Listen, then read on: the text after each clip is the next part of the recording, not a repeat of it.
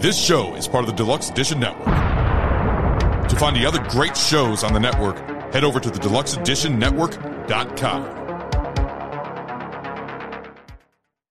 Bev's Video Kingdom is intended for a mature audience. Listener discretion is advised. Bev's Video Kingdom is brought to you by ConcussionsareForPussies.com. This is Coach Brick Holzhauser. What's wrong? Get your bell rung? You seeing stars again? Feeling a little wobbly in your knees after that last head-to-head contact? Well, get your ass to the sidelines, pull up your tablet, and go to ConcussionsareForPussies.com. Our website was specifically designed by real experts who know exactly what it takes to get back in the game. An all-star panel of former coaches, players, and equipment managers put together a simple test that'll prove that you're not a pussy and can get you back on the field and we can win that championship. Look, it's easy. You just hit the big red button on the middle of the screen and you'll be asked 3 randomly generated questions. For example, 2 + 2 = 4. Do you agree? Yes or no?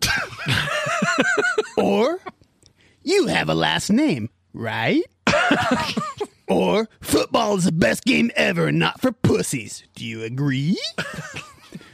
Wait, what was that? What about science? Have you ever seen a scientist? They look like pussies. Of course they're going to say you have a concussion. Fuck science and get your ass to the ConcussionsareForPussies.com. Don't be a pussy. I mean, that's basically coaching through the 90s at all levels of football. Accurate. That's accurate. Yeah. Do you coach for the local high school? Because I've heard that speech before.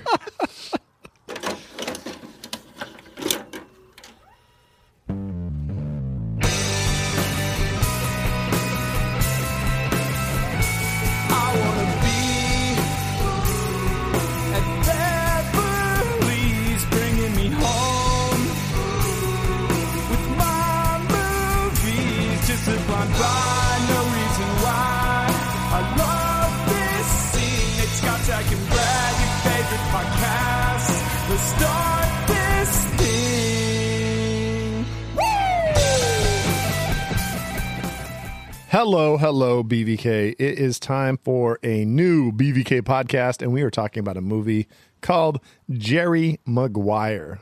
And I have to really quick say that due to the problems of recording a podcast based on when it comes out, on the last podcast, the last draft, you might have heard me talking up the San Francisco 49ers.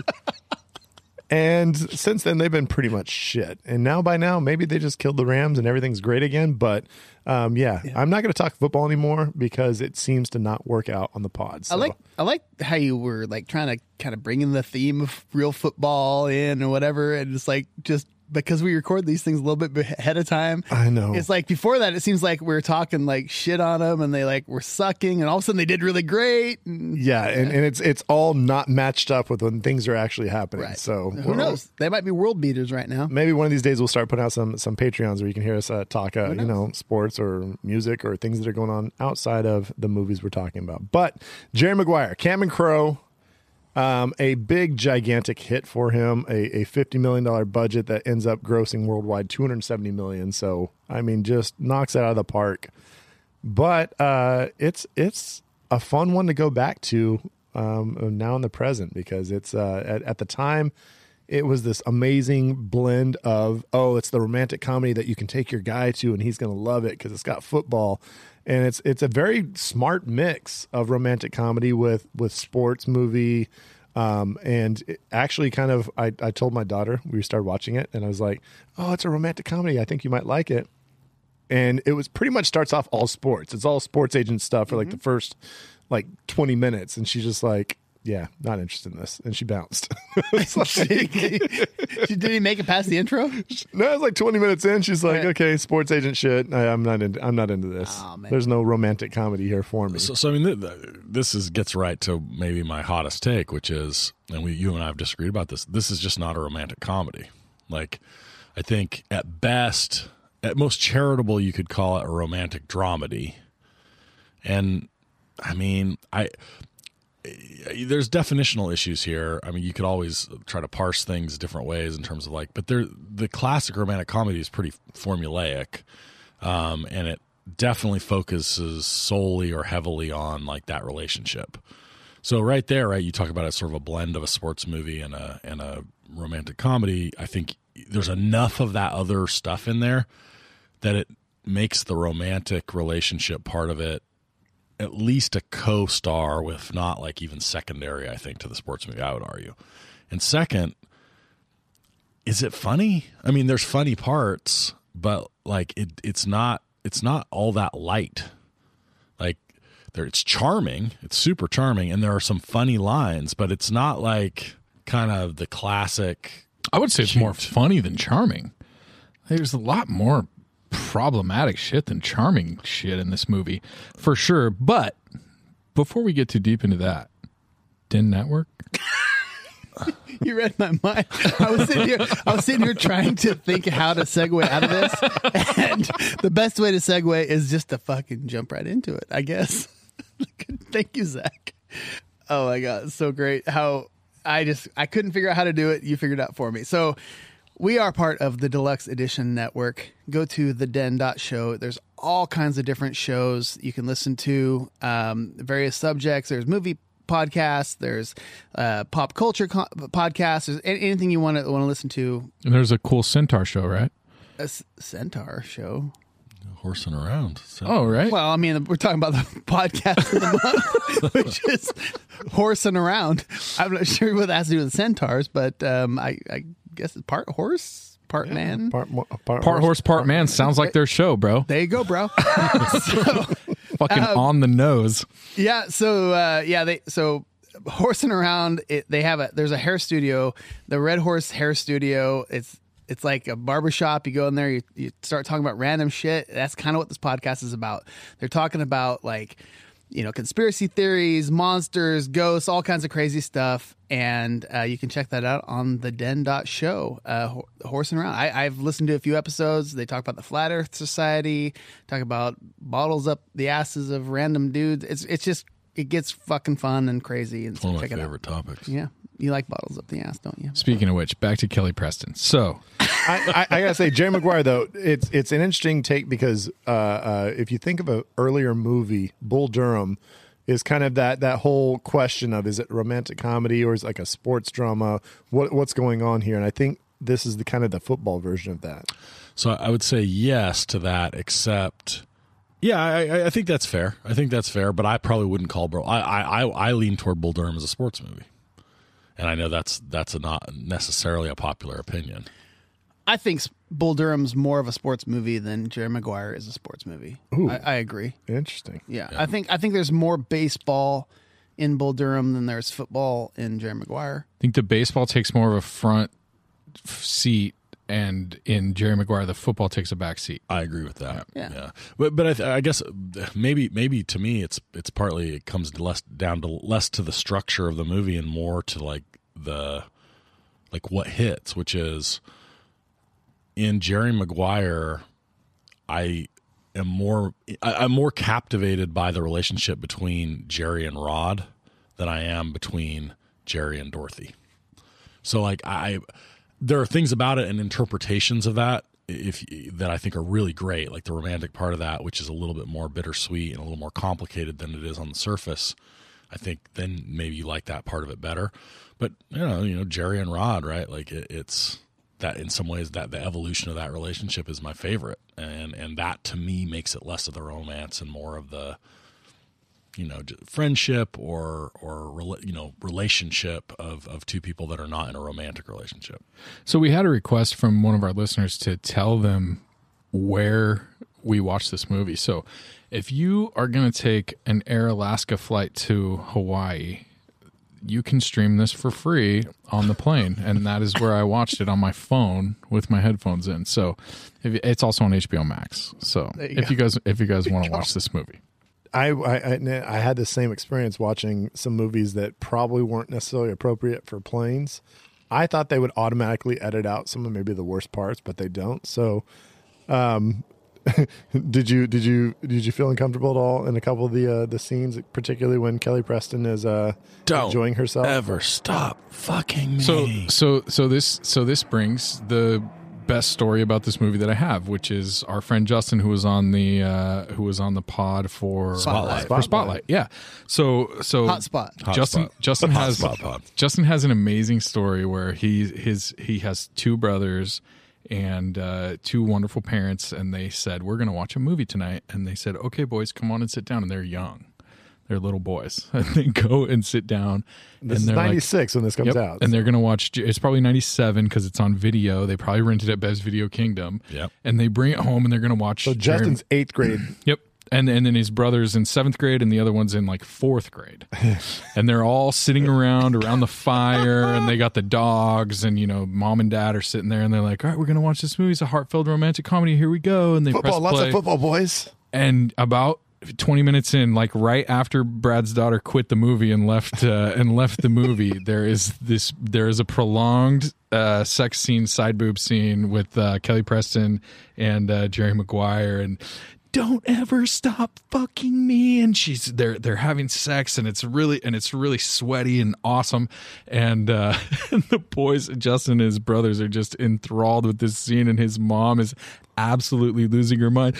Get the remote, turn this off, oh my god. And they can't find the remote, and they're scrambling for the remote, and the scene actually ends before they ever find the remote. And so the brothers sat there and watched the whole I'm movie. glad But they got to hear about the threesome. Like, hey, she's into the threesome. It's not because she's into girls, but because she wants to do it for him. the way that he tells the story about his mom just absolutely losing her mind, frantically trying to find the remote, yelling at his dad like, find the remote, Jerry, where is it? You know, it's just so freaking funny. It's on the nose. It's an on the nose segue where he goes, where Dorothy says, "Oh, she's probably a classy girl," and then it jumps right into that. It comes out of nowhere, Yeah. and if you don't know what's coming and you're watching it with your 3 young boys, it could get a little awkward. So my biggest surprise going into this was it popped up and it said it was rated R. Yeah, I was just going to make this point. And I was like, how is this movie rated R? And I'm thinking about the movie. It's like, I mean, there's not a lot of F-bombs. It's like whatever. And all of a sudden, the don't ever stop fucking me scene comes on. I was like, literally, did that scene make this movie rated R? All it takes is just the side of Kelly Preston's boob to make a movie R-rated. That's a powerful There's boob. also a fair number of F-bombs. Yeah, there's enough that might have done it. I mean, the little kid says "fuck."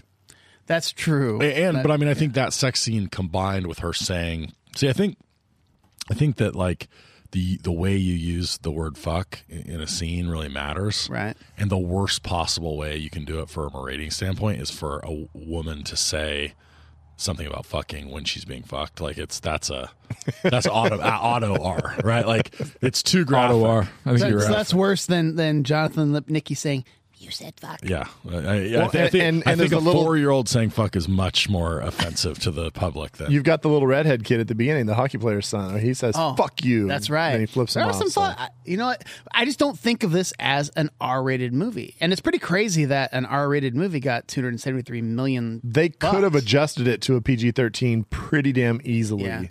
And I really think could have. Yeah, and I think, I mean, I don't know if that opens up to more I mean, markets if or we whatever, lose but- the side boob, I say no. So you said 273 million. So this movie I think was a huge hit, right? Yeah, Huge. I think she says something different, and you still get the side boob in a PG-13. I totally agree. I think if she doesn't say that line, and if you take out two or three of the other F-bombs, it's a PG-13 easy. Yeah. I think you lose a little bit of the kind of, you know, award. You know, this was like an Oscar nominated movie, right? Well, yeah, Wasn't it? Kuba won the best. Exactly. So, like, I supporting think you actor. lose a little bit out of PG-13. I think you take it more seriously as an Oscar voter. So if she it's says rated "Don't R. ever stop freaking me," then Kuba doesn't win the Oscar. Is that what you're saying right now? I literally so. think I mean, the change would simply literally just be her saying, "Don't ever stop."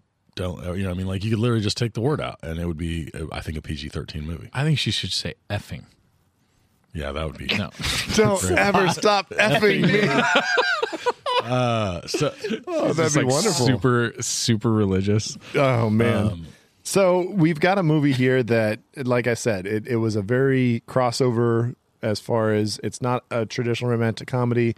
You've got the whole football sports agent aspect of it. And do we want to bring Cameron Crowe in here to have some discussions? Wait, did we literally just blow past? I don't all think so. I don't think we're there reactions? yet. For the love of God, Brad, need how to react. are you tired? I have reactions. So Here's my question to you guys. I know you've all seen it. We'd already discussed it. We already seen it. Is this a movie that you watch like, oh, it's on, I can't wait to watch it? Or is it something like you saw once and you're like, yeah. Wait, hold on. We got through Zach's porn, like plain porn, and then we didn't talk about where anyone else watched the movie. Yeah, how'd you watch the movie, Scott Beck? HBO Max. Okay. But you do it in the cantina on the big screen? In the house on the... Just in my house. I mentioned I tried to have my kids watch it, and they one left after 20 minutes and one left after an hour. Okay. Oh, an hour in, and he was able to walk away? Yeah, he was just like, surprising. So, okay, so real quick. Wait, Nate. So I, as in the rarest of possible events, I watched this movie in one piece sitting. No on way. a regular TV.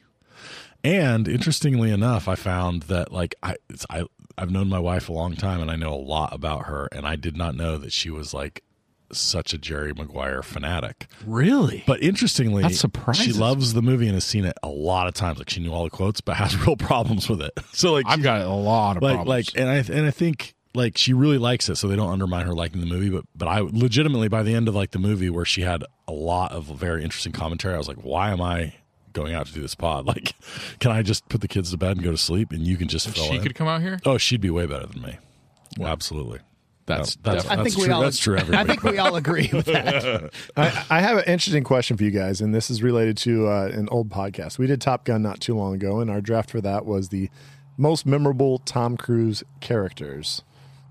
Off the top of your heads, what pick do you think Jerry Maguire went for Tom Cruise characters In that draft, Third round. in that think draft? Just give me a number pick. Like Second overall. 12. I'd say he probably went 7th. Scotch Beck wins the closest to it. Was the 6th overall pick. Really? Behind Maverick, Ethan Hunt, Cage from Edge of Tomorrow, David Ames from Vanilla Sky, and Lieutenant Daniel Caffey from A Few Good Men. That was a terrible draft. Like this is that's an insane set of picks. I mean, the only one that really should be ahead of that is Caffey. I think. I mean, Caffey and Maverick. So, he should have been third. So you're saying, but and we're talking memorable, not best. Yeah, most memorable Tom Cruise memorable. roles. Fair enough. Yeah.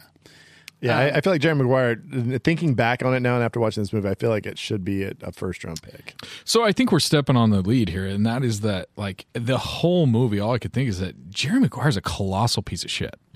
Like, my God. Yeah. The way that he fucking manipulates Renee Zellweger's character, like, the entire way through the movie, and fucking asks her to marry him and knows that she's going to say yes. The way she tells him, no, I don't want to have sex with you. And he's like, oh, I'm just going to stand on your porch and kiss your neck until you fucking... He Dude, seduces the fuck this out of shit her is with kissing her neck. problematic. Wait, does she say... And I'm not even trying to be woke. I'm just like, Jesus, dude. Does she say she doesn't want to have sex on the moment when they're staying on the porch? No. I think she literally like, no, I don't think we should do this. And he's like, okay. And then he just continues to like kiss her clavicle and shit. Yeah. It's not romantic. It's like squirmy, bro. It made me feel weird. Squirmy locust. So this was almost exactly my wife's take, which is she just was really like, Jerry Maguire's terrible. Yeah. Like he's terrible to everyone, and he's in it for himself, and only does good things for other people when it's like he's aligned with And he them. feels really bad for himself when shit goes really bad, when he's been like It's a terrible rough. piece It's of a little shit. bit of a rough. He's a little bit of a tough hang. So I want to rewind just a little bit because, like, when we talked about it, a few weeks ago, we were hanging out at the cantina. We're like talking about the next movies we're going to do. We're kind of throwing out, hey, I'd like to do this one. I'd like to do this one. And Brad threw out Jerry Maguire. I'm like, fuck yeah, dude. I love that movie. I've seen it literally dozens of times. Like, maybe not start from finish, but like when it's on, it's always on. I loved it. When it came out, I loved it. And so I was excited. Sweet. Next week, we're doing Jerry Maguire. All right. So I cue it up and I'm watching it, and I watched it in a completely different way. Like I think I watched it objectively, and it was a fucking different watch. I really didn't like, as I remember the first time I watched it, I was like, oh, Tom Cruise, he got the girl, he won, he beat Bob Sugar, fuck that guy. This time, to me, the hero was Tidwell. Like I like yeah. 1,000%. I loved that character. I loved his romance with his wife was way more organic and real than anything fucking Jerry Maguire did. And it was really weird because at the end of the movie, I just kind of sat there going, ugh, I think I've understood this movie wrong this whole time. I mean, I still like the movie, but it's different. I'll even say a hair spin on that and say, like, competing for the hero of the movie is Tidwell's wife. She's, but, you know what I mean? Like, in some ways, like, she's a total badass Yeah. in the face of, like, being pregnant and, like, being worried about and things. extremely supportive, and like she's got his back the whole time. And I want to like try to parse something here that I think is important. I 100% agree with the take that Jerry Maguire is kind of like, the more you look at him, the more you're kind of like, both time goes by, and if you just sort of look at it in a different way, you're like, yeah, he's not a great dude, and maybe he's not really the hero of this. He's an agent. He lies. I don't think that makes it not an enjoyable movie, and I don't think that makes it not a good movie. no, it was. I liked it. So in some ways, right, like I watched it a little bit differently probably this time too, and I actually think that the charitable interpretation of this movie for Cameron Crowe is, I think, that one, which is he intends the complexity of the movie exactly as it unfolds when we see it now. He intends Jerry Maguire to be pretty thin layered and be like, you're not great. He intends their romance to be pretty fickle and like you don't really buy it even in the end. I think there's a lot of things about the movie that make it still really enjoyable and maybe make it a little less vanilla or a little less simple than most romantic comedies. So And I know the first time I watched it, it was just straight up vanilla. Fucking just sign me up. This is great. You had me at hello. You complete me. And I'm like, fuck yeah, Jerry went. That was my first experience with this. I walked out of the theater going, oh my God, that was great. I love Jerry Maguire. The scene that gets to me that I had so many just questions about is what makes him change at the end? Is it he's just like, oh, now I'm financially stable? Is that all that it is? That Rod catches the touchdown on Monday Night Football and he's just like, now I think I really want to be married to this woman. Like, exactly. What my about point. that? What about that event? Like, makes him like change his mind about how he feels about a woman. So that's where the problems come in, is that like literally the only reason that he decides to do anything with Renee Zellweger is because he loses everyone else. There's no one else. And they even make the point in the movie to say Jerry can't be alone. Yep. Jerry can't be by himself. He says like, oh, I just came over here because, I can't be alone. He says it to her like first thing when he walks in the door. When he's himself. He's just like, you're the only one that'll talk to me, and I guess you have a vagina, so I guess I'm going to try and fuck you. Like, that's literally how it goes. And she's like so desperate for love and has been like crushing on him, and he knows that she's been crushing on him, and he's like, oh, I'm just going to take advantage of this bitch. Maybe we'll, you know what I mean? It's terrible. He hears her saying like the most intimate things about him while he's just like hiding out in the hallway, and like he's like, oh, yeah, she is in love he with me. knows there's no missing. He's not going to come up to the plate and fucking miss the curveball. He knows it's a fucking slow changeup right down the middle. He hears the fucking drums in the outfield from the fucking Astros fans. He knows what's coming, and he knows he's going to hit it. Astros might be world champions at this point. I don't know. I hope not. So again, like back to the, if I'm giving the really charitable interpretation, right? Like I think that this is the rope-a-dope that Cameron Crowe is giving you, which is in the end, right? One version of it, one way to look at it is he figures out, I mean, they're setting you up to think that like he has an intimacy problem, and then all of a sudden he realizes, like in order to really not be alone, I need to be able to like get over this sort of intimacy issue. And so somehow he realizes like he has this great moment. He wants to share it with someone, and the only way he can share it is to like let down the guard. Right. This is the whole Secret Garden thing, which I have a fucking whole story about later. But I think then like the rope-a-dope here is like he really just was alone. He just really was the same guy he always was. He didn't want to be alone. He realized all of a sudden he was alone in this really important moment. So he's like, yeah, I still don't want to be alone. I'm going to go be with her and like just come to terms with the fact that it's like we've talked about numerous times with other movies. Like what was the movie where we decided that they're going to break up like 5?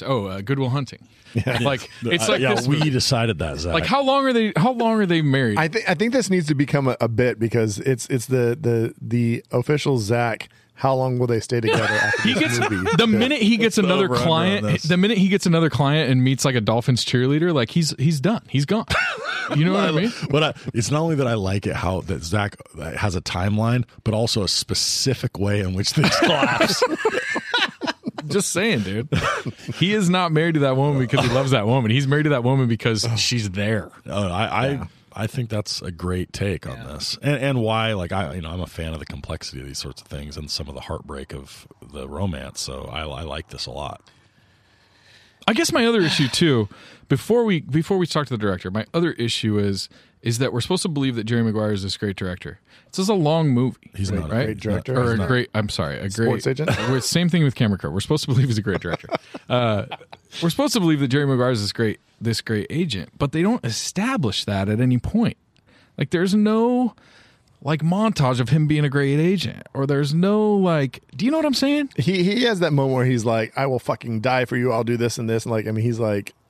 And He's like, I won't sleep until I see you on the billboard holding the drink that you made. That da da da da. And like, he has that whole like little rant where it's like, that's the kind of shit he can say. He's doing the same thing as Bob Sugar, but once he gets his little, I'm in my emotions now. Or when they're hauling off the one guy and like how old was she? 16, and he's like, there's nothing here, other than the fact that he's a tremendous athlete. Like he's totally. So they show him a little bit in his They show him element, doing and this I think deal. the Bob Sugar scenes are supposed to be like, I mean, kind of the way he used to be, like, Right. Oh, gotcha. Well, Because he learned everything from him. But Right? here's another issue I have with Fucking Jerry. Jay Moore. Jerry as a character is because like he writes this memo or mission statement, sorry, and he's like he does this whole thing, smaller, less clients, less money, and then as soon as he gets fired, he's like, well, now I want all of it. He goes right back to the way he was. I need all of my clients He's like, and fuck all you, yours. all yours. Yeah. So it's like, has this guy changed? Is he a good dude? No, he's right back to the douchebag he always was. I don't know. Yeah. All right. Well, Cameron Crowe is going to join us. I like how Brad just goes, okay, you guys just shit all over my movie. No. I like the movie. I don't think that's shitting on the movie at all. This is I think not that's one some I'm of the jumping genius to. of it. I'm not jumping on the grenade here because this is a movie that I was like, it was enjoyable, but I'm not sure how I feel about it anymore. But let's go ahead and bring Cameron Crowe. Let's bring Cameron. What's his name again? Cameron. We can ask him about Almost Famous. Let's bring Cameron Crowe in to talk about this movie. Pull up a chair and grab yourself a drink. We'll hypothesize what directors think. Maybe sometimes get a guess. Makes us look good. Let's drink, laugh, and pretend we know what we're doing. Drinking with the director, brought to you by Last Call Brewing. The volume was so loud that time that it was the first time I heard the very beginning someone goes, dude, I just saw Tom Cruise Maverick. It's like the, Top Gun Maverick. yeah, you can hear it like super clearly. That might have been me. All right. So, folks, we are brought to you by Last Call Brewing. So, before we start talking to Cameron Crowe, we need to. I can't say that name. Struggling here. Cameron Crowe. Cameron Crowe. Cameron Crowe is a better actor. Cameron Crowe's head weighs 8 pounds.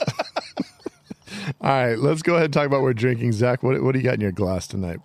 I am drinking the honeybee from Blaker Brewing that Nate has on tap here. It's absolutely delicious, and I like it because it doesn't have very much alcohol in it.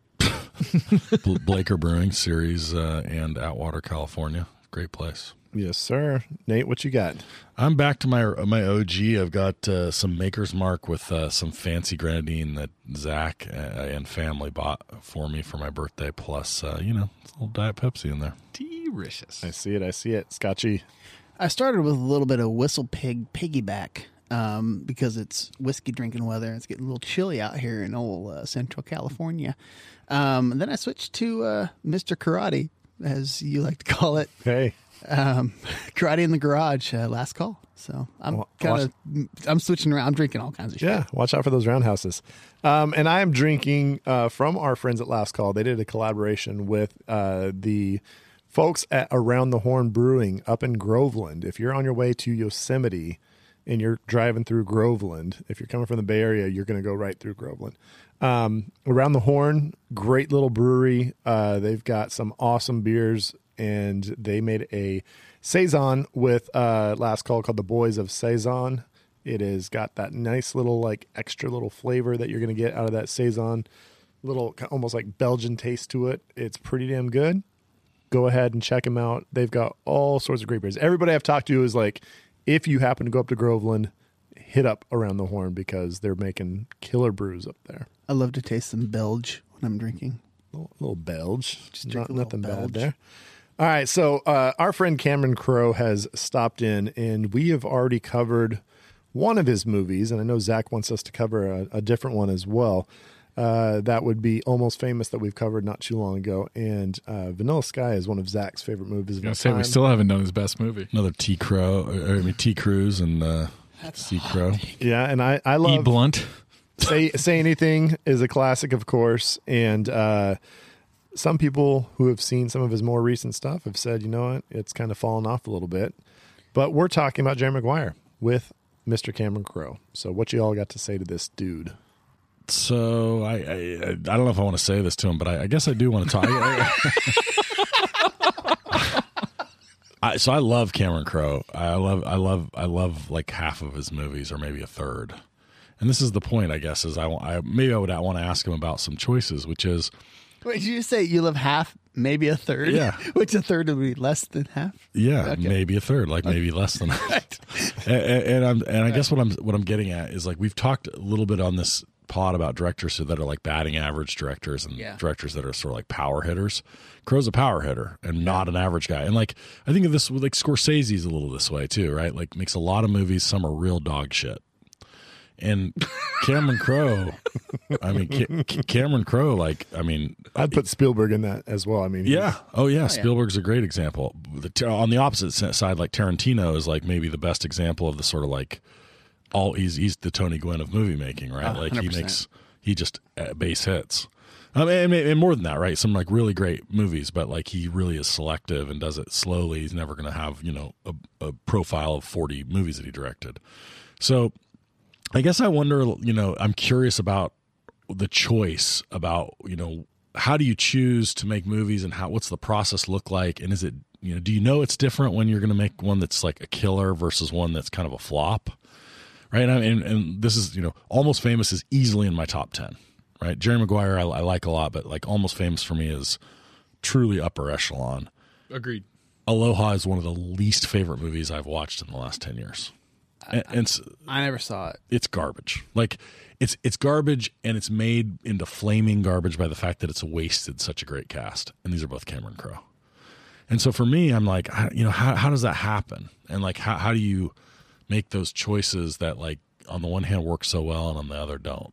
This is like one of the problems with Genius, right? Is like, you know, I like one of my favorite bands of all time is Weezer. They wrote two of the best albums that have ever been written ever, in my opinion. And then they've written 8 albums that are absolute hot garbage, complete bullshit.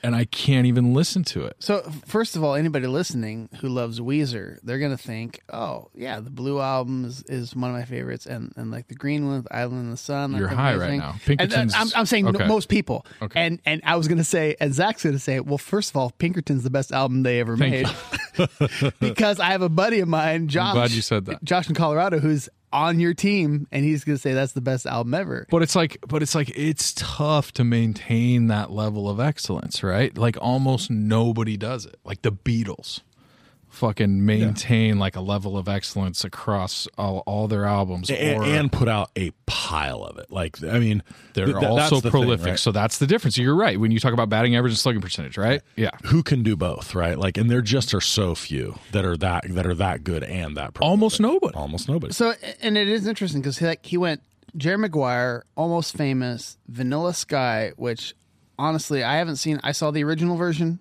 and I still haven't watched Vanilla Sky, his version. And then Elizabethtown, I never saw. Which was okay, but pretty, I think, widely thought to be Right. pretty bad. We Bought a Zoo, Awful. which I think is a better romantic comedy than this movie. and then Aloha, which I never saw. And then he hasn't done anything since, which that was probably about 5 years ago. Aloha might have killed his career. It was that bad. So he hasn't done anything since Aloha. But just to go backwards, right? I mean, he does Fast Times. Well, he wrote it. Writes Fast Times. Yeah, right. And so Say Anything was his first directing. Right. Which is right. Say Anything's amazing. Then Singles, which is a movie I haven't seen in a long time, but a phenomenal movie as well. So he comes out and he has a couple great films, and then Jerry Maguire is his third one. He's just knocking it out of the park each time, but then he just goes off a fucking cliff. Yeah, I mean, I think that I think maybe it's just that like certain things that he does. So this was one of the other points I wanted to get to is what I think part of what's really great about what Cameron Crowe does is that he doesn't seem to be writing, and I'm curious again about this, is he's not really writing or directing from the standpoint of what he thinks other people want to see in a movie. He's kind of like I feel like he's drawing a little bit on like what he thinks, what his own experiences are and what he thinks is cool about them, and piecing them together. So like, you know, we know that from Almost Famous, but let me give an example from this movie that really resonated. It all is like motivated in the beginning by this like fever, this awakening that Tom Cruise has in the middle of the night. And it turns out to be this terrible, or maybe great, but maybe terrible idea. All my best and worst ideas have come in the very middle of the night. I mean, this was like a super relatable thing to me. And I was like, how has this never been done quite this way in movies? Because like for me, that was a really resonant experience. Like I'll bet have you all sat up at some point in the night and been like, I'm turning on this thing, or like I have this idea, or I'm trying to solve this problem, and you come up with this fucking grand plan, and like once in a while it's good, and most of the time you wake up in the morning, you're like, dude, I should not do that. I think that's like such a romantic idea, and to answer you, no, I don't. I'm kind of a piece of shit in the morning when I wake up. I have no idea what's going on, but I like that idea. I like the idea of like, oh my God, this came to me in this moment of, you know, I was asleep and I had this dream, and now I fucking have this idea, and I'm like, better write it down now, or else I'm going to lose it. Like, you know what I mean? But I mean, I'm not asleep. Like I'm like him. Like I all of a sudden wake up. You know, this is maybe once every 6 months. I wake up wired about something, and I like craft out this whole like idea. And like most of the time, I'm like, I need a fucking cooling off period because in the light of day, it sounds horrible. I mean, in the sense of like, where did Cameron Crowe get this idea? I guess James L. Brooks had a picture of, I believe it was the agent Lee Steinberg with some athlete, and they were kind of like just joking, like, how would you make a movie about this? And that's where he kind of got the inspiration from. And he had talked about getting the great screenwriter Billy Wilder to be a part of the movie. And I guess he had concerns of like, how are you going to make this guy likable? How are you going to make a sports agent likable? And for better or worse, you could say he either failed or he didn't really accomplish like making him super likable. I mean, he's interesting, but is he likable? Well, it's weird because honestly, when I first watched this movie, I fucking was Team Maguire. I was all about it, and it's just weird that over time it's changed. I'm not sure why it changed. I don't know. Is it me because I'm, you know, like I don't fucking believe in true love anymore or something, or like what the fuck? I don't know. I think there's the big part of it is I was younger when I watched this the first time. I don't know. No, I think it's different. I think it's the fact that we know Tom Cruise to be kind of a crazy person, and he does a lot of Tom Cruise crazy person in this movie. Yeah. That's something I think which was before Tom Cruise became the crazy person in the public eye. Right. So now that we kind of know him in the public eye as being this kind of just semi-nut job, he comes across very nut job a lot of moments in this movie. Right. God, I didn't think about that. Now that we know he's a fucking nutter, right? When you see him, you don't think of, oh man, I didn't think about that. But I think maybe another spin on this is like, how do you end up unknowingly rooting for and finding likable a real true villain in a lot of things, right? Like think about, you know, there are lots of movies where, you know, you find yourself unknowingly rooting for somebody that if you step back from it, you're like, man, I mean, I do. Is it because the movie's named Jerry Maguire and he's the main character? You're supposed to root for him? I think it's because like it's complicated, right? Mm-hmm. Like there's no one, you know, there are parts of it that make him likable, and you know, he has moments of likability, he has moments of being charming, and maybe more than anything, right? He has some moments of like self-reflection of his like flaws. Right. And he knows some of this, and and it's not like he's completely oblivious to it, and that makes him a little bit at least relatable, if not likable. So I think some of it is because he is likable, but he's also problematic in terms of like, you know, there's lots of things he does that we don't like. Because you do root for him because he did come up with a cool concept. It's like, literally, let's stop being greedy assholes. Let's have less clients, less money, and then it backfires. He gets fired, and then here he is like, he's got one chance. He's got Cushman.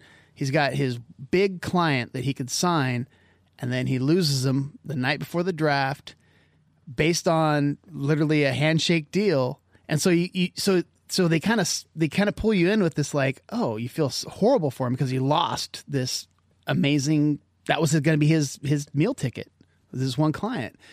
And so I think thinking about it now, it's like, oh shit, that's why you're rooting for him, because he got screwed over by literally, and it was kind of weird because there's kind of this racist thing with Bo Bridges there. So this was what I was going to say. Like, you're in the lobby with the black fella. It's like, was that racist or like what's going on? And he makes this face right after he says it too. Like, no, I was going to say, you know what holds up the very best? What like ages the very best in this movie?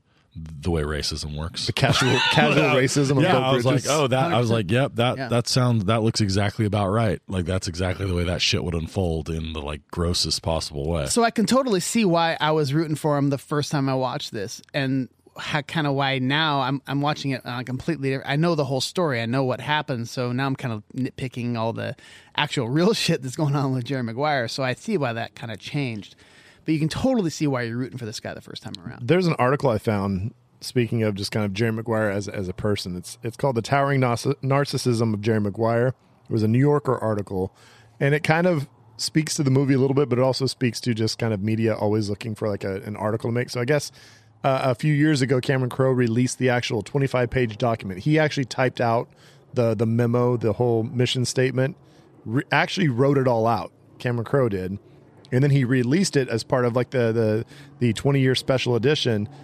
And this guy for the New Yorker read the entire 25-page and then says like, "Oh, Jerry Maguire is a complete narcissist." I'm like, but does that count? The narcissist of all narcissists, right? But I'm saying this 25-page document actually like it's not actually part of the lexicon of the movie. Does it? Whatever Cameron Crowe wrote, does that actually reflect on Jerry Maguire? But Jerry Maguire does a good job of being a narcissist, I think, on his own. Agreed. In the movie, you don't need to quote the 25-page document. But Jerry Maguire also proves time and time again that he only gives a shit about you if you can do something for him. He only cares about the Renee Zellweger character when she's the only one around and the only one that he can have sex with. He only cares about Rod Tidwell when Rod Tidwell's the only one that happens to stick with him. It's the last goddamn scene in the movie. He's like, all of a sudden, he's like, "Oh, your boy's got a good arm. We can exploit that, right?"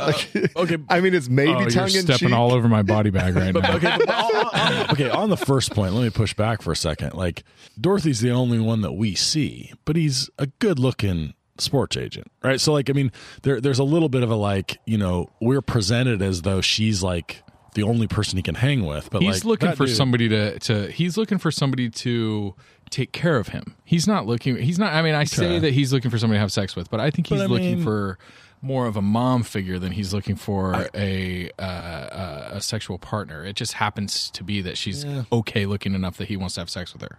I guess so. I'm less convinced by that in the sense that what I think is more, I mean, maybe not taken care of. I think what he's drawn to in some ways is like he likes the idea of like of a family maybe and of a unit, right? He likes the kid.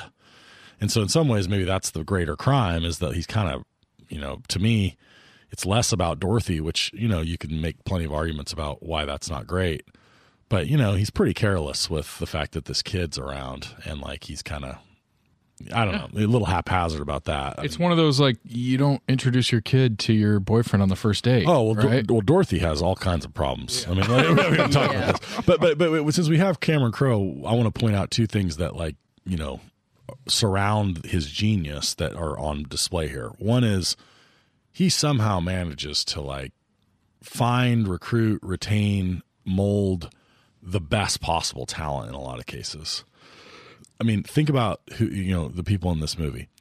forget, obviously Tom Cruise, and we said he was this was the 7th most memorable role. I would say we it's said third. 6. But like Tom Cruise is maybe the ultimate movie star, so he gets him. That's obviously that's a no brainer at that point. But Renee Zellweger is relatively early in her career at this point. This was a big coming out for her. And she kills. I mean, she's really incredible in this. Her sister, Bonnie Hunt, who's played by Bonnie Hunt, is great. I would say. So I was going through like, is this the actor's best role? Bonnie Hunt, I say yes. Kelly She Preston does a lot in a little bit. Kelly Preston, I say yes. Marnie and twins, but okay. Cuba Gooding Jr., I think it's hard to argue that it's not. I mean, maybe Boys in the Hood, maybe Boys in the Hood, but otherwise, no way that this isn't his best. He won the Oscar for this. So Fucking Jay Moore. Jay Moore. Jay Moore. I mean, Just it's basically Jay Moore's coming out, and Jay Moore is it. just a killer in this. Yeah. So it's like you look through and you're like, these are all people. Regina King, who's great actually, and maybe the one that has the other than Tom Cruise, the best portfolio of things to compete with this for her. She's great in this. Glenn Fry. Sorry. coming out of left field as the football coach, and Jerry Cantrell is the Kinko's operator. Yeah. Just put your balls out there, man.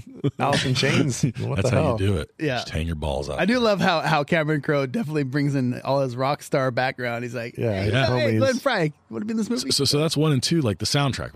We've gotten this far into it and haven't talked about the soundtrack. I mean, Cameron Crowe's soundtracks are legendarily good. Maybe maybe he's not the very best at this, but he's in the top, upper echelon of directors that do soundtracks.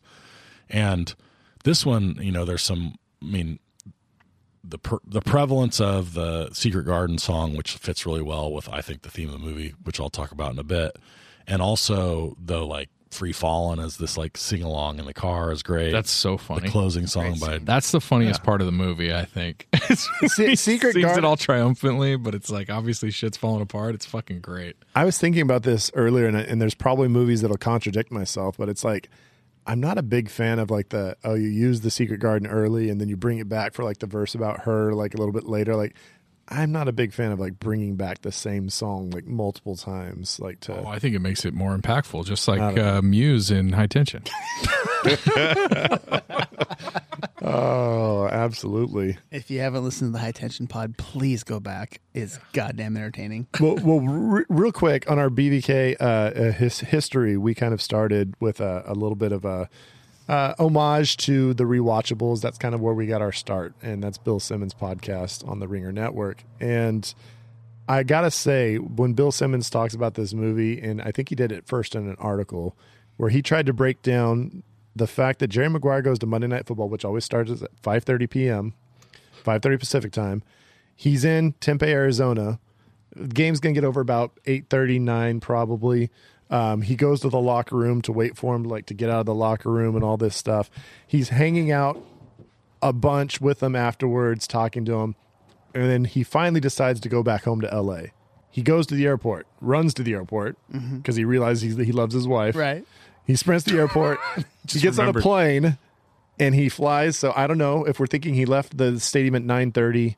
He gets on the plane 10 o'clock, maybe 10:30. Maybe he flies private. Maybe he has a plane waiting. I don't know. He goes to the regular airport. He doesn't go to the little back gate or anything. Fair and enough. so he gets back to LA traffic. He takes a cab from whatever airport he lands at to get to her house. Mm-hmm. All those women are still just hanging out, having a great time. It's probably 12:30 by that time, maybe 1 o'clock in the morning. And they're just all acting like, oh, they got old ladies here and stuff. Everybody's just having a good conversation. Is this really? The ladies that I know, you give them a glass of wine and some good gossip, and they will fucking sit there and talk until 2 in the morning. So I think I'm into that. I think that's pretty I realistic. think there's nothing wrong with this whole theory. Simmons broke it down trying to figure out how many hours, and I always loved the fact that he really got that deep into it. And I'd love to see what Cameron Crowe feels about breaking that time jump down from leaving the stadium to get back to LA. Hey, Cam, next time we see you, we're going to be talking about Vanilla Sky, big dog. So thanks for coming down. Oh, I've got a couple more questions for him real quick. Fucking Good, 'cause I hang don't have around. any. I'm very upset. There are so many big hits on Rod Tidwell in this movie, and then they decide to go with the little front flip at the end. I know. I had not noticed that until this time, and I was like, that's barely a hit. Yeah, he basically just does a little flip and kind of lands on his back. And there's like some of the earlier hits are so much more aggressive. Brutal. Why didn't they have him catch and then all of a sudden just get like just drilled? Like it's like they kind of like push him so like he kind of just flips perfectly. Yeah, and Do something like a TO going into the end zone type of hit. Oh, dude, It looks Green like Bay it's Packers. a neck injury, but why would you be unconscious with a neck injury? So I never even thought about it until literally right now. It's like, Oh, you mean the worst doctors ever? They're just like, Yeah. oh, Oh, he's they're- been unconscious for a minute and he they're might have neck smacking their injuries. hands. Oh shit! They're smacking their hands. Like, is that really a thing you do? Like, you just wake up, wake up. That's standard wake up. protocol, I think. For And Where's then- the smelling salts? Yeah, no smelling salts. And then after a minute of being unconscious, he's just like, yeah, I'm just going to get up and start dancing around. They're just like, Start dancing. That's and- fine. Yeah. so two things about that part. So one, I wanted to know who he's based on. Like who's the if Cameron Crowe was like, okay, we want to kind of make Rod Tidwell a mix of It's Tua Tagovailoa. I started thinking about this because I was trying to think like nobody knows who he is, but yet like he set the Arizona Cardinals like record for reception. 110 receptions is no joke. Like if you get 110 receptions, Well, I don't think no one knows who he is. He's just not like he's as good as, but not getting paid like the very top 3 or 4 guys. But even in like the coach, Glenn Fry's like, oh, I want the prototypical receiver. It's like, no, he just put in 1,200 yards and 110 catches for you. Obviously, he's doing just fine at whatever his size But is. he's also sort of a possession receiver. He's not like a speedy guy. No, he's not. he's a slot dude. Yeah, he says, I agreed. go across So- the middle so and who- get killed. yeah. I get killed. So who's the slot now? Like who would you say he's the closest to in today's game? Well, I mean, he's making a lot of catches. He's doing that. I mean, he's probably like you could say he's Michael Thomas, and then he's never going to have another good season after this one. Yeah, Michael he's Thomas gonna isn't a bad He's going to get comparison. paid and never do it again. Randall Cobb from a few years ago, maybe. Yeah, I like Randall Cobb. smaller slot dudes that. Yeah, I mean that's and obviously he is a very small person in real life, so that he was even undersized for an undersized receiver, but it Maybe works out. Maybe Debo. Maybe if we throw Debo in the slot and just have him get destroyed a bunch. and that's the other thing I was going to say is like it's funny because I think if you were somebody who was not like a football, if you were a young person now, you're watching this when you're 20 right now, you might watch it and be like, man, they really like exaggerated the violence of the game back then. Yeah. And I was watching, I was like, that's not as way. They definitely exaggerated the pads because they're wearing those old like He looks huge in those pads. early 1990s pads where everybody's like But- the linemen especially have these gigantic shoulder pads that are just like ridiculous. But I'm saying the hits were like that and worse. I mean, like you kind of you're reminded like just how brutal, yeah, like where's the flags? Why are there's the no- refs? Yeah, they just that's exactly the way it was and worse. Well, I mean that goes back to ESPN. Even in the early 2000s, they were still doing the segment jacked up. You got jacked up, and they're just showing dudes getting concussions left and right. Yeah. You got jacked up. It was awesome. Back when Well, they concussions showed were that. They funny. showed that in the movie Concussion in a completely different way, where they're basically saying how they're glorifying the jacked up, and it's like, because have you guys seen Concussion Oh yeah, with Will Smith? yeah. It's pretty brutal, man. But he's like basically they're showing it as a complete negative. Like, so look how they're glorifying these guys just getting lit the fuck. Oh yeah, up. no. I'm saying, Yeah. of course, back then it was like you got fired up, like it's time Oh, for yeah. jacked up, and you were I excited couldn't about wait it. for Jacked Up. Now I it's loved it. like, now it's like shit, man. God. We were watching guys' brains get demolished. and- Exactly. Yeah. But final thing, and I forgot about this line in the movie. And I would love to ask Cameron Crowe if this was an intentional joke, if this was just like a dare, a bet, or something. And I could not believe I forgot that it was in this movie. At the very end, he's on Roy Firestone's show, and he starts talking about his emotional background. And his older brother lost his leg in a tragic bass fishing accident. I have this note. I'm just like, what? Wait, tragic bass fishing accident? What the fuck happened You're not on gonna make me this cry, trip? Roy. And I loved that he just that's so out of nowhere, dude. It's such a farce. And Firestone says it with such like seriousness. Totally I was like, serious. was this a joke line that got through somehow? And they just said, oh, it's funny. Who cares? I love the idea that like he got tangled in a line, then just a 9-pounder came out of the water and just smashed some lure and took his leg off. Or just like, did he fall in and like the boat somehow chopped his leg off or something? With the amount like, of bass fishing that you do, Nate, I'm surprised you have both feet. I'm heavily hobbled by, Well, by I large just- fish. I know. And Nate and I, we do fish, and I was just like, I was trying to think like what circumstances would have to happen where you're like losing your leg, and like your boat tips over, you're in like a freezing lake, and like you can't get back to shore. I don't know. Well, it's a pretty self-serious movie, and that's a silly ass line to have in. I mean, it's like borderline like Spinal Tap. Like, Yes, exactly. It's very Spinal he Tap. died in a bizarre gardening accident. Oh, it's Yeah, very spooky. and It's very spooky. I started legit laughing out loud at the end because I was like, I forgot that line was in here, and I always forgot how ridiculous it is, Yeah. and like it just does not seem it fits with the entire movie. So, all right, Cameron Crowe, we will see you again someday soon, I'm sure. Peace out, bro. We'll see you when we do Who Bought a Zoo. Bring some whiskey and beer next time. Who and we'll bought a know. zoo? We bought a zoo. It was Matt Damon. Your brain needs support, and new Ollie Brainy Chews are a delightful way to take care of your cognitive health.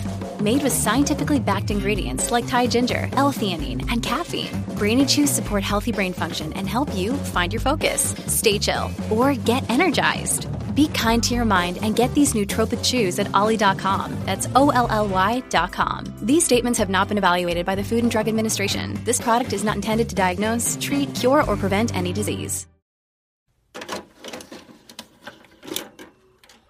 Is it a one-night stand, or do you hit it with a shovel, or take it home to mom and dad? It's like fuck, marry, or kill.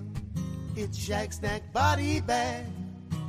Ooh, the alternate verse for that could have been like, something about killing somebody with a concussion or like some sort of head injury from football. Oh man, there's We so really many missed guys it you there. could go back to, and that's not great. Oh, Junior Seau. No, dude. Wow. Way to take it dark. Jesus Jeez, Christ. Brad. Zach led me there. He held me by the hand, just like he did when we did a horror movie. It's usually what I do. All right, we're shag, snagging, body bagging. Shag, Scotch, what are you shagging from this film? I'm shagging all the cameos. The Sports cameos, sports athletes cameos, the athletes, and I mean even Glenn Fry, and there's like all these people, and what's great, what I love about it is like it kind of takes you back to that time, and I was like especially at the end with the Cowboys game, like Emmitt Smith, Troy Aikman.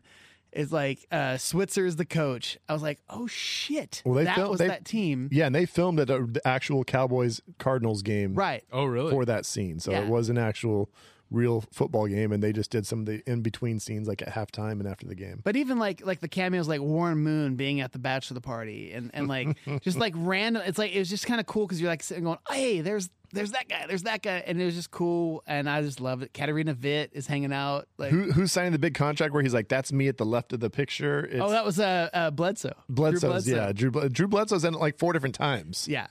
I don't know why he got to hang out in the set so much. Well, you know.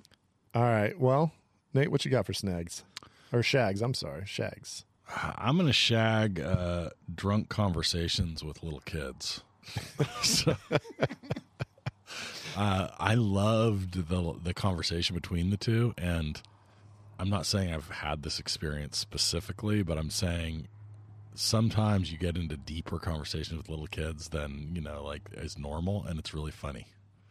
Like occasionally I've had conversations with, my little kids and like, gotten sort of serious with them, and they're looking at me like, I don't know what we're talking about right now, but I think it's important.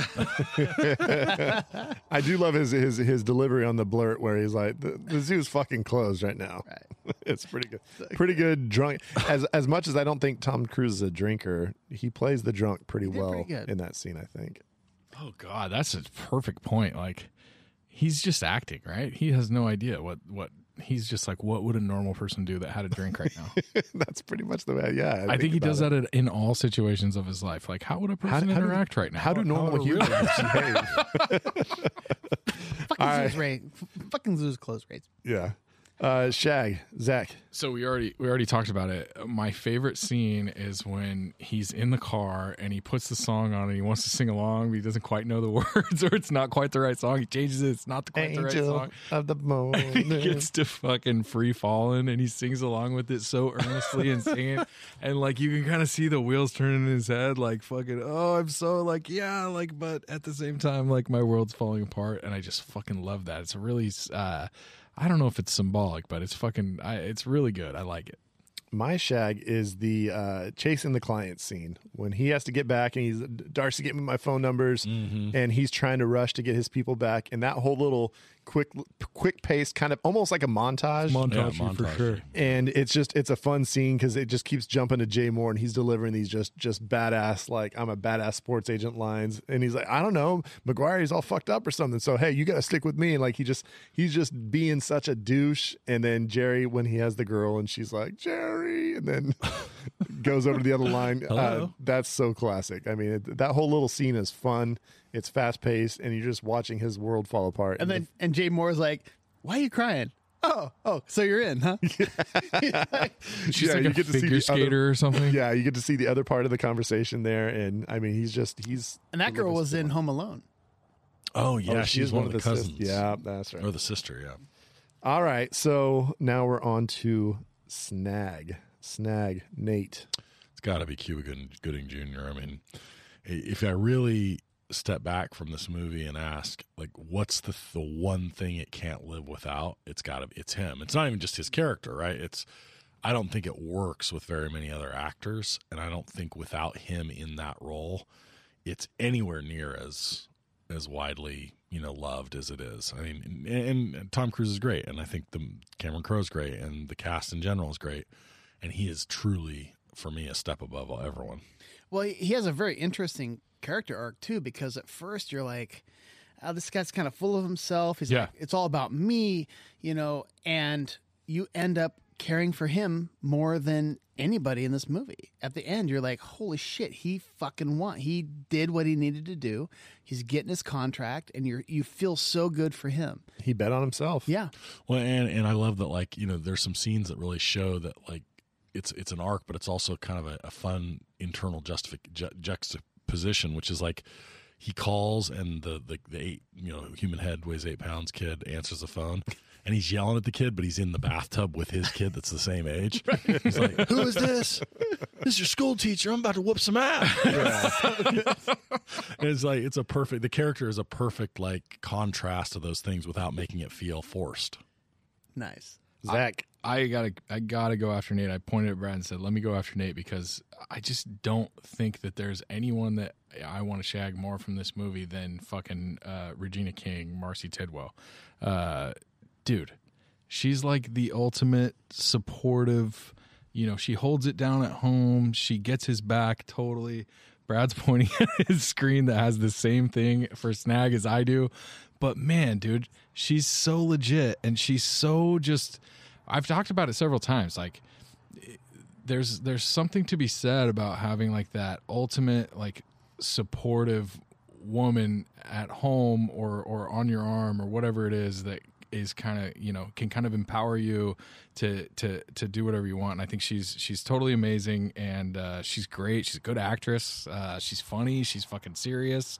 It's really great. That's my snack. I'm co-signing there, and I'll say the scene that really does it for me is a small scene on the Monday Night Football game. Rod Tidwell gets hurt, and when TP starts kind of talking a little bit shit after him, because she kind of like she you can see her, she's losing her patience, and then he says one more thing, and she says something for a second, and then you can see her like think about it for like just like 5 seconds more, and that's when she just goes ballistic and just starts trying to beat the shit out of him. That slap and that kick when they're like whoever's grabbing her and holding her off, like, she makes contact. She smacks him across the head. She's very aggressive in that scene. It's like, damn, that's some good acting. And Aries Spears. I was gonna say it's Aries Spears. Yeah. Anyway, but no, Regina King.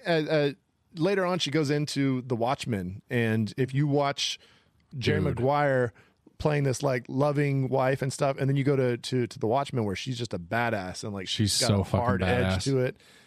She was Huey and Riley's voices in the Boondocks cartoon series on the Adult Swim. Directed One Night in Miami. I don't know if any of you guys saw that, where it was Sam Cooke, Ali, Malcolm X, and Jim Brown all staying like in a hotel together. Pretty cool movie. So, dude, watch the reboot of The Watchmen on HBO. The series that is some very good fucking shit. good. She's badass in that. So, all right, Regina King, Scotch. Final snag. I'm gonna snag Jay Moore as Bob Sugar. Yeah, he's so smarmy, He was my second pick. So slick. Well, it's funny because I listed Jay Moore first and then Cuba Gooding next. So, and you took Cuba, Nate. So I was like, okay, at least I got Jay Moore. You hate him so much, which it sucks so bad because he's such an asshole, but it makes it so great at the end when he tries to hug his guy. It's like, why don't we have a relationship like that? And just the whole thing, how it all comes crumbling down, it just makes it feel so good. He's still rich as fuck with a lot of clients. Oh, he's doing fine. But just to see him get a little bit of a fuck you at the end is great. He's such a good douche, though. Jay Moore is so great in this. When he takes him to the restaurant. And just his just the way he's kind of smiling at him. He's so smarmy, dude. Or he's like when Jerry's doing his whole like breakdown thing, and he just kind of waves at him. He does little waves, like so bye-bye. Happy to tell him he's getting fired. Jay Moore is awesome. There's a great. So he did a podcast like years ago. I listened to it, and I know we talk shit about Tom Cruise and about how crazy he is or whatever. It was just kind of cool to hear his side, Jay Moore, talking about working with Tom Cruise. And it was neat to hear how cool he was with Jay Moore, because Jay Moore really hadn't done very much. No, he was really new to it. And Tom Cruise was just super welcoming and super warm and helped him out, and they worked the scenes together. So it's kind of another side of this thing. It's like all you hear about is Tom Cruise jumping up on the couch and being weird or whatever, and all Scientology and all that shit. He's a wacko. Great. But at the same time, he's also super enthusiastic. He's an actor that gives a shit about what he does. There's another a great audiobook I've listened to, How I Slept My Way to the Middle by A Few Good Men, the actor Kevin Pollak. Thank you so much, Kevin Pollak. He also had a lot of great things to say about Tom Cruise. So I've heard this take a bunch, which is like, for whatever crazy, as an actor to other actors on the movies he's on, as a he's professional. great. People love him. I mean, the other actors think he's great. Back to just real quick on the Jay Moore thing. So I loved him in this role, but I also he's a multi-talented dude. So I used to listen to the Jim Rome show a lot back in the late 90s. His impressions. And he subbed for Jim Rome all the time as a sports talk dude. I'm going to go body bag real quick because, when you're the one leading the show, you can go first, and I don't want it to get stolen. I will not be surprised if other people had this. Mm-hmm. And here's the funny take. When I first saw the movie, this didn't bother me. Watching the movie now and finding out what the situation is, I just could not believe it's in the movie. Dickie Fox is not needed at all in this movie. The old guy that's supposed to be his mentor. When I watched the movie the first weird, time, where he's just sitting at the desk talking. Yes. So I thought it was an actual this is the real sports agent. This is a real person that it was based on. So they're just giving him some little screen time because he's who it's based on, and he gets to kind of talk about his life lessons and stuff. No, this is somebody, actually one of the heads of the studio or something that they hired to be this Dickie Fox character. And it's just a mind-boggling. Why the fuck is this part in the movie? Jerry narrates most of the movie when he needs to. Why do you have this old guy come out of left field 5 different times and just say some random shit? Because because he's saying all the good stuff that Jerry is finally realizing is what he should be doing, type thing. I guess. I think it's. I never so thought about it till unneeded. now, and I'm kind of agreeing with you. It's it's the fact that if it was the real guy, if he was a real person, and it's just it's cool to have this real person in the movie talking about their experiences as a sports agent. Hey, I wouldn't mind it. The fact that it's a character that's not even real, get that shit out of my movie. We don't need that. That's 5 extra minutes we could have cut from this movie. No agreement. I don't. It didn't bother. I never even noticed it. Really, I didn't even know who you were talking about until I was like, "Oh, the old guy that's kind of there." See, that's what I'm saying though. Is it necessary? If it's not, it seems like if it's missing, if that's taken out of the movie, if your heart isn't in it, then your head doesn't matter. Or whatever the fuck. I think it's totally not necessary. You lose but nothing. It's not super distracting to me. Yeah. Yeah, and I wanted to be a real person. Speaking of super distracting, the worst part of this movie is the last 10 seconds when Jonathan Lipnicki picks up the baseball and throws it in a throw that maybe goes 2 feet, A and terrible it flies over. A sidearmed, the like worst form, the worst throw. And I'm not trying to shame a little kid. Like, he's a little kid. Like, I turned to my wife and I was like, "What the fuck was that?" She's like, "That kid's 4." I'm like, "I don't care." She was like all mad at me because I was pissed about it. But the fact that he turns to the wife and is like, "We're gonna fuck," like, there's no way. You're just an agent. You're not an evaluator of talent. Like, obviously, you're not an evaluator of talent because you just saw that throw and thought, "Oh my god, this kid could go to the majors." Like, literally, I would have thought, like, maybe we should not have him play sports because he's going to get embarrassed and fucking kids are going to make fun of him. But the ball goes up. The ball goes up. No, when he throws it sideways and it goes down. No. Movie Jesus magic. fuck! Movie magic. I was just absolutely floored by that. Like, there's so much sports action in this movie that could be like, there's some ridiculous stuff in the NFL action, but it's like, for the most part, like, kind of, sort of there. Yeah. But that scene is just inexcusable to me. The fact that he turns to her and is like, "Well, maybe he could be a pitcher for the Yankees," or whatever the fuck. It makes zero sense. I hate it. Get it out of here. So Zach was also the guy who was probably throwing his club at his golf coach back in the day. Definitely not. Diddly Dude. squat, coach. so I'm going to body bag right on top of that. And I'm going to say it's also the last scene, but for a totally different reason, which is the charitable interpretation of this for Cameron Crowe is that we're all supposed to realize that this isn't going to work. I think the probably more likely interpretation is that he's trying to wrap this thing up in a bow that makes us believe that all of a sudden they figured out they really love each other. And for me, I'm like, I think that's what he's probably actually trying to do, and I don't buy that at all, for all the reasons we've talked about. And I think one of the things that also gets overlooked here a little bit, because we've talked a lot about how Jerry, sort of the narcissist in Jerry, is trying to force himself to, like, marry her and do all these things. I mean, her opening, she's clearly just sort of infatuated with him and looking for somebody, she finds him attractive and magnetic. And so, like, she's sort of overlooking the fact that she's really doesn't know that much about him and doesn't like that much about him beyond the depth. She says, "I love him for the man that he almost is and the man that he wants to be." And it's like, there's a lot of, problems with her investment in the relationship that kind of gets washed away a little bit as the movie goes on, as though she's really in love, but he's not. And I'm like, neither one of them sell it. And maybe they both are so desperate for somebody, that they're like, "Oh, you're here, let's do this." And I think the final scene is supposed to be like, oh, they've come to terms with the fact that they really are going to work out for each other. And I'm not. I don't know that I don't know that he was going for the complexity. I'm with you, bro. Scotch. I'm body bagging just Tom Cruise and his overacting.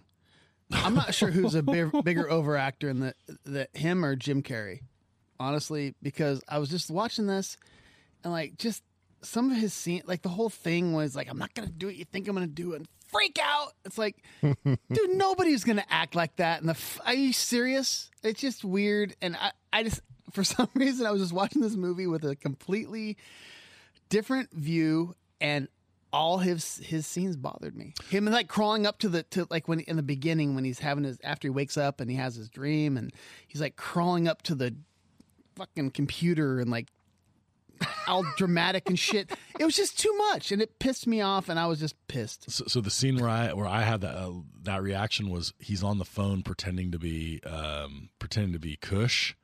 And he holds this really intense smile, and like, it focuses on him really heavily. And I was like, when did we jump into American Psycho? Like, why is he Christian Bale, like, ready to kill people? I was like, this is freaking me out right now. Yeah. I don't know. For some reason, I just didn't buy it this time around. And again, I loved this movie the first few times I watched it. I've watched it a billion times. I always enjoyed it. This time I just sat back and watched it, and I was pissed. I don't know whose point it was. I think it was yours, that this is all colored by we know more about Tom Cruise now, right? I think that's a huge part and of I it. wonder if that's what tainted my whole point. Who knows? Possibly. Although I still love Vanilla Sky. All right, let's move forward. I still love The Enemy. Crackle, Pluto, HBO, find anime on Crunchyroll, Peacock, Hulu, Disney, Netflix, Tubi, Sling TV, Shudder, Fubo. What the fuck is Fubo? I'm sure it'll cause a sensation. It's a streaming recommendation. All right, streaming recommendations. What did Jerry Maguire make you think about? What are you going to tell our BVK fans to go and check out on their own?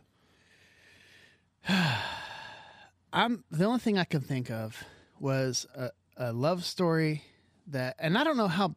I'm curious to know what other people think of this movie, but it's a movie that has Kelly Preston in it as well, and a love story that I actually bought a hell of a lot more than Jerry Maguire for Love of the Game.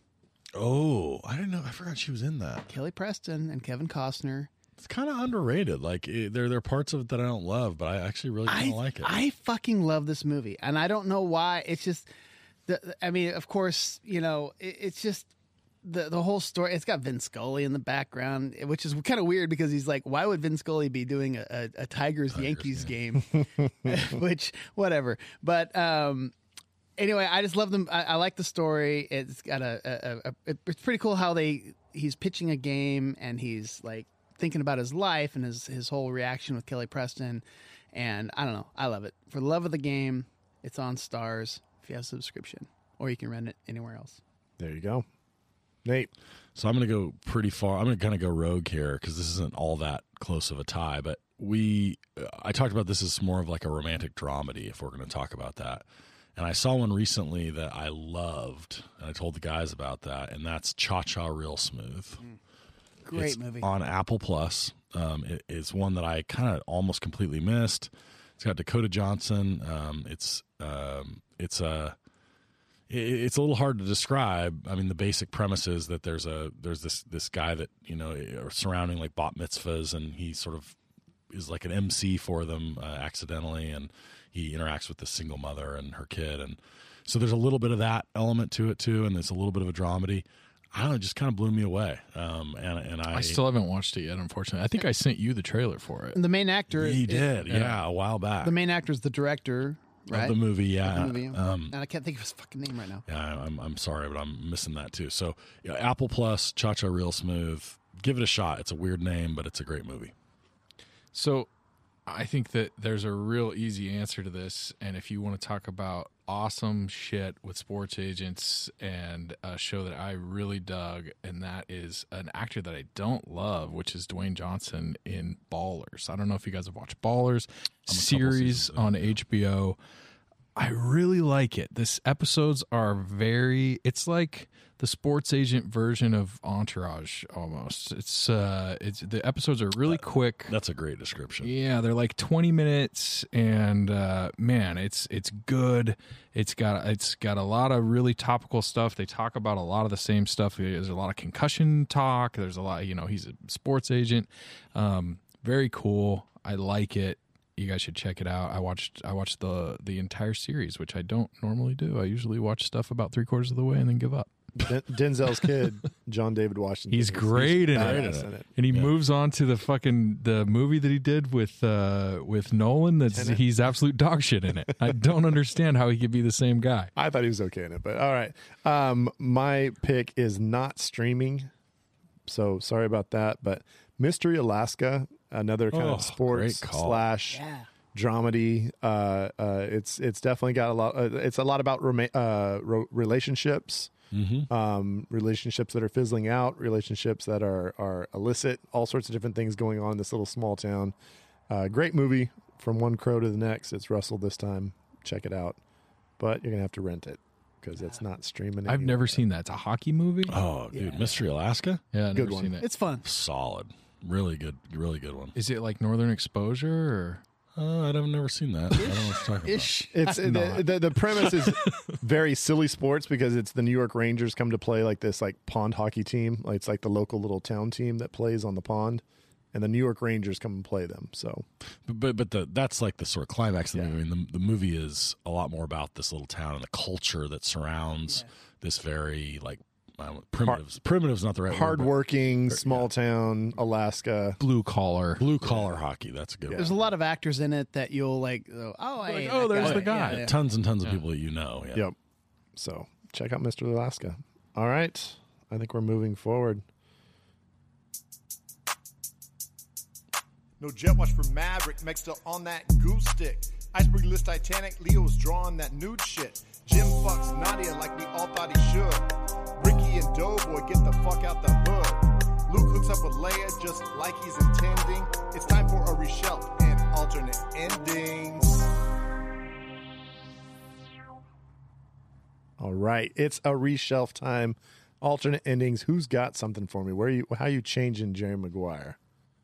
I mean, I am curious to see how Jerry Maguire told Don. And I mean, that's gonna be a fun one. So what I have is so the movie is exactly the same. At the very end, he walks into the room and he does his whole spiel, and he says after he says, "You complete me," she stares at him like in utter disbelief, and she's like, "You love me so much that you have to steal a line from a deaf guy." Wow. You can't use your agent tricks when it comes to true love. I only complete you because you can't be alone. Who wants coffee? And then all the divorcees start babbling and talking, whatever, and Jerry slinks out the door. I love that. Final shot is him walking down the street alone, looking at his little black book. Oh, I kind of like that. God damn. I mean, I'm kind of in that same direction. I said it's more of a part 2 rather than like an alternate ending, but Jerry Maguire 2, show me the MRI. Jerry's kind of short on cash. He's trying to keep his limited clients on the field. They're getting concussion after concussion. And there's an NFL team doctor who finally writes a memo similar to his like early one. And he really kind of takes it to heart. He's like, damn, okay, this guy's right. And he refuses to negotiate any more contracts for his overly concussed players. He forfeits, future paychecks, and he's unable to pay his bills. And Dorothy and Ray leave him. I think that's like the best ending. The best ending is Jerry ending up in like broken alone, right? But I think the way that this movie gets even better is if you change the name of it from Jerry Maguire to Rod Tidwell, and you just follow Rod and his wife and his kids. His kids funny, like freaking that whole thing. You just have Jerry as like a bit player. You don't even know what's going on with Jerry. He just like kind of comes in and out every once in a while, and then you've got Rod like going through his kind of ups and downs. He's in the league. He's struggling. He finally, has a cool. Maybe that's where Jerry comes in. He has the cool conversation with him where he like kind of challenges him and tells him, you don't play with heart. And he's like, fuck you, I'm gonna play with heart. You know what I mean? Goes out there, tears it up, and then you have the same crescendo and the same ending, and you get to celebrate with Rod instead of fucking this bullshit where Jerry's like, oh, this is my wife, I think, that I kind of like. Maybe. Well, it's interesting is because like I saw a little blurb that somebody asked Cameron Crowe about a sequel, and he said the only thing I really could see is if the Tidwells were the next thing. Like, so he agrees. Like, I think the most interesting aspect of all of this would be to see what happens with Rod and his wife and everything like that. I just want at least one conversation between Rod and his wife where they're talking about Jerry like behind his back, like some of the shit that they say about him. Like, she's like, he's got a tiny dick, right? And he's like, fucking definitely. Brad's choking. Dying over you. All right, Nate, what's you got? Okay, I want you guys to truly try to picture this. Okay, I want really try to put yourself in the moment. So we're going back. We've watched the entire movie. Okay, for real, and not this isn't Fantasyland. Like this is really the way the movie's going. So we watched the entire movie. He realizes that he misses her. He realizes that he wants to be with her.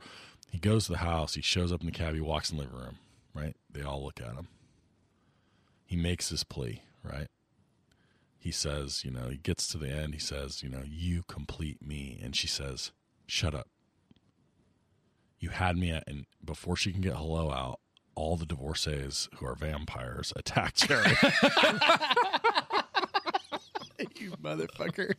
And they just rip him apart. And Dorothy is just stunned because she doesn't know either. And she just like literally just blood splattering on Dorothy. She's kind of like, get out of the way. And then it just ends with like these, just Jerry's like severed head in the living room with the kid going, the human head weighs 8 pounds. Or you see like Lip Nicky walk in, he like picks it up by the hair to take it into the bathroom to weigh it. Yeah. And then, Jerry Maguire told Don. Oh, that's a great, wonderful way. I didn't think he would be able to do it. He did it. And the final thing we can talk about is, I don't know if anybody's got any movie ending songs, but they do end with a little Bob Dylan song. And if you wanted to change that up and be a little bit more topically topical, you could go with a little Quiet Riot, Metal Health, Bang Your Head, little Is that concussion joke? It's a little concussion joke. Bang your head right at the end. I always wonder, this is off topic, sort of. Like, I watch these music videos and like, I've never really been to like I've been to a lot of metal shows, but not a lot of shows where dudes are like really headbanging. Like, you could really like shake your fucking skull up. Like, Scott, you're probably like the most, the biggest rock star that I know. Like, do people hurt their fucking brains headbanging? I think that's a thing. It has to be, right? I did a lot of head banging. Did you? In my day. That's why I say so many stupid things. I'm just saying, dude. Like, I would think your brain's I rattling swear to around. God, there were times because I fucking straight up would bang my head. I listened to a lot of heavy metal and especially bang your drumming. head, Yeah, for sure. And you'd get so lightheaded and you'd be like, holy shit, what just happened? You'd like be kind of whatever, like moving around.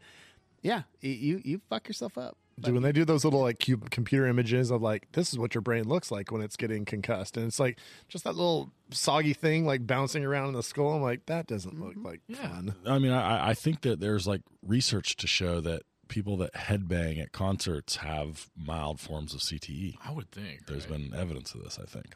Hey, so don't headbang. It was worth it. Or play pro football. All right. Well, folks, that about wraps up a BVK podcast. We talked about Jerry Maguire, but next week we're coming back at you with a draft, and we're going to be drafting the most memorable romantic one-liners from films. And I cannot say I'm happy about this because this is just... I picked this movie. You picked this movie and this draft category. I know, but they call it like I know, but I did it for you, man. Yeah. They call this movie a bromantic comedy because it's like the one that you can take your guy to because it's got football and sports, but it's also romantic comedy. I don't know if I agree with that. And so most romantic lines, you guys are probably gonna have some amazing ones, and I'm gonna be like, I don't know. Who knows? We'll see. I'm just laughing at Nate's cat fucking yelling at us this whole time. Wrap it up, bitch. Go to bed. Yeah, I think when you hear the cat, it's time to go to bed. Folks, hey, it's been a pleasure. Time's a flat circle here on Bev's Video Kingdom. We may have already done this draft, and it's really fucking good. You guys need to tune in next week and listen to it because it was really funny. It made me laugh, so you guys should check it out. And we'll have a returning guest, a guest judge who has been here at the BVK Outdoor Studio before. She's coming back to judge our romanticals. So we'll see. Romanticals. Yeah. Anything else? Follow us on the socials. Yeah. Say nice things about us. Comment. Come. Share. Interact. Get some people say, God damn it, you should be listening to this show. Please like us. Bye-bye.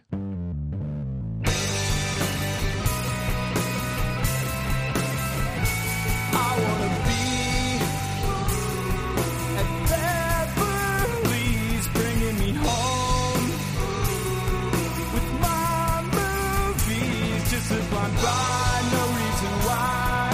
I love this scene. Nick Nate, Zach, and Brad, your favorite podcast. Let's start this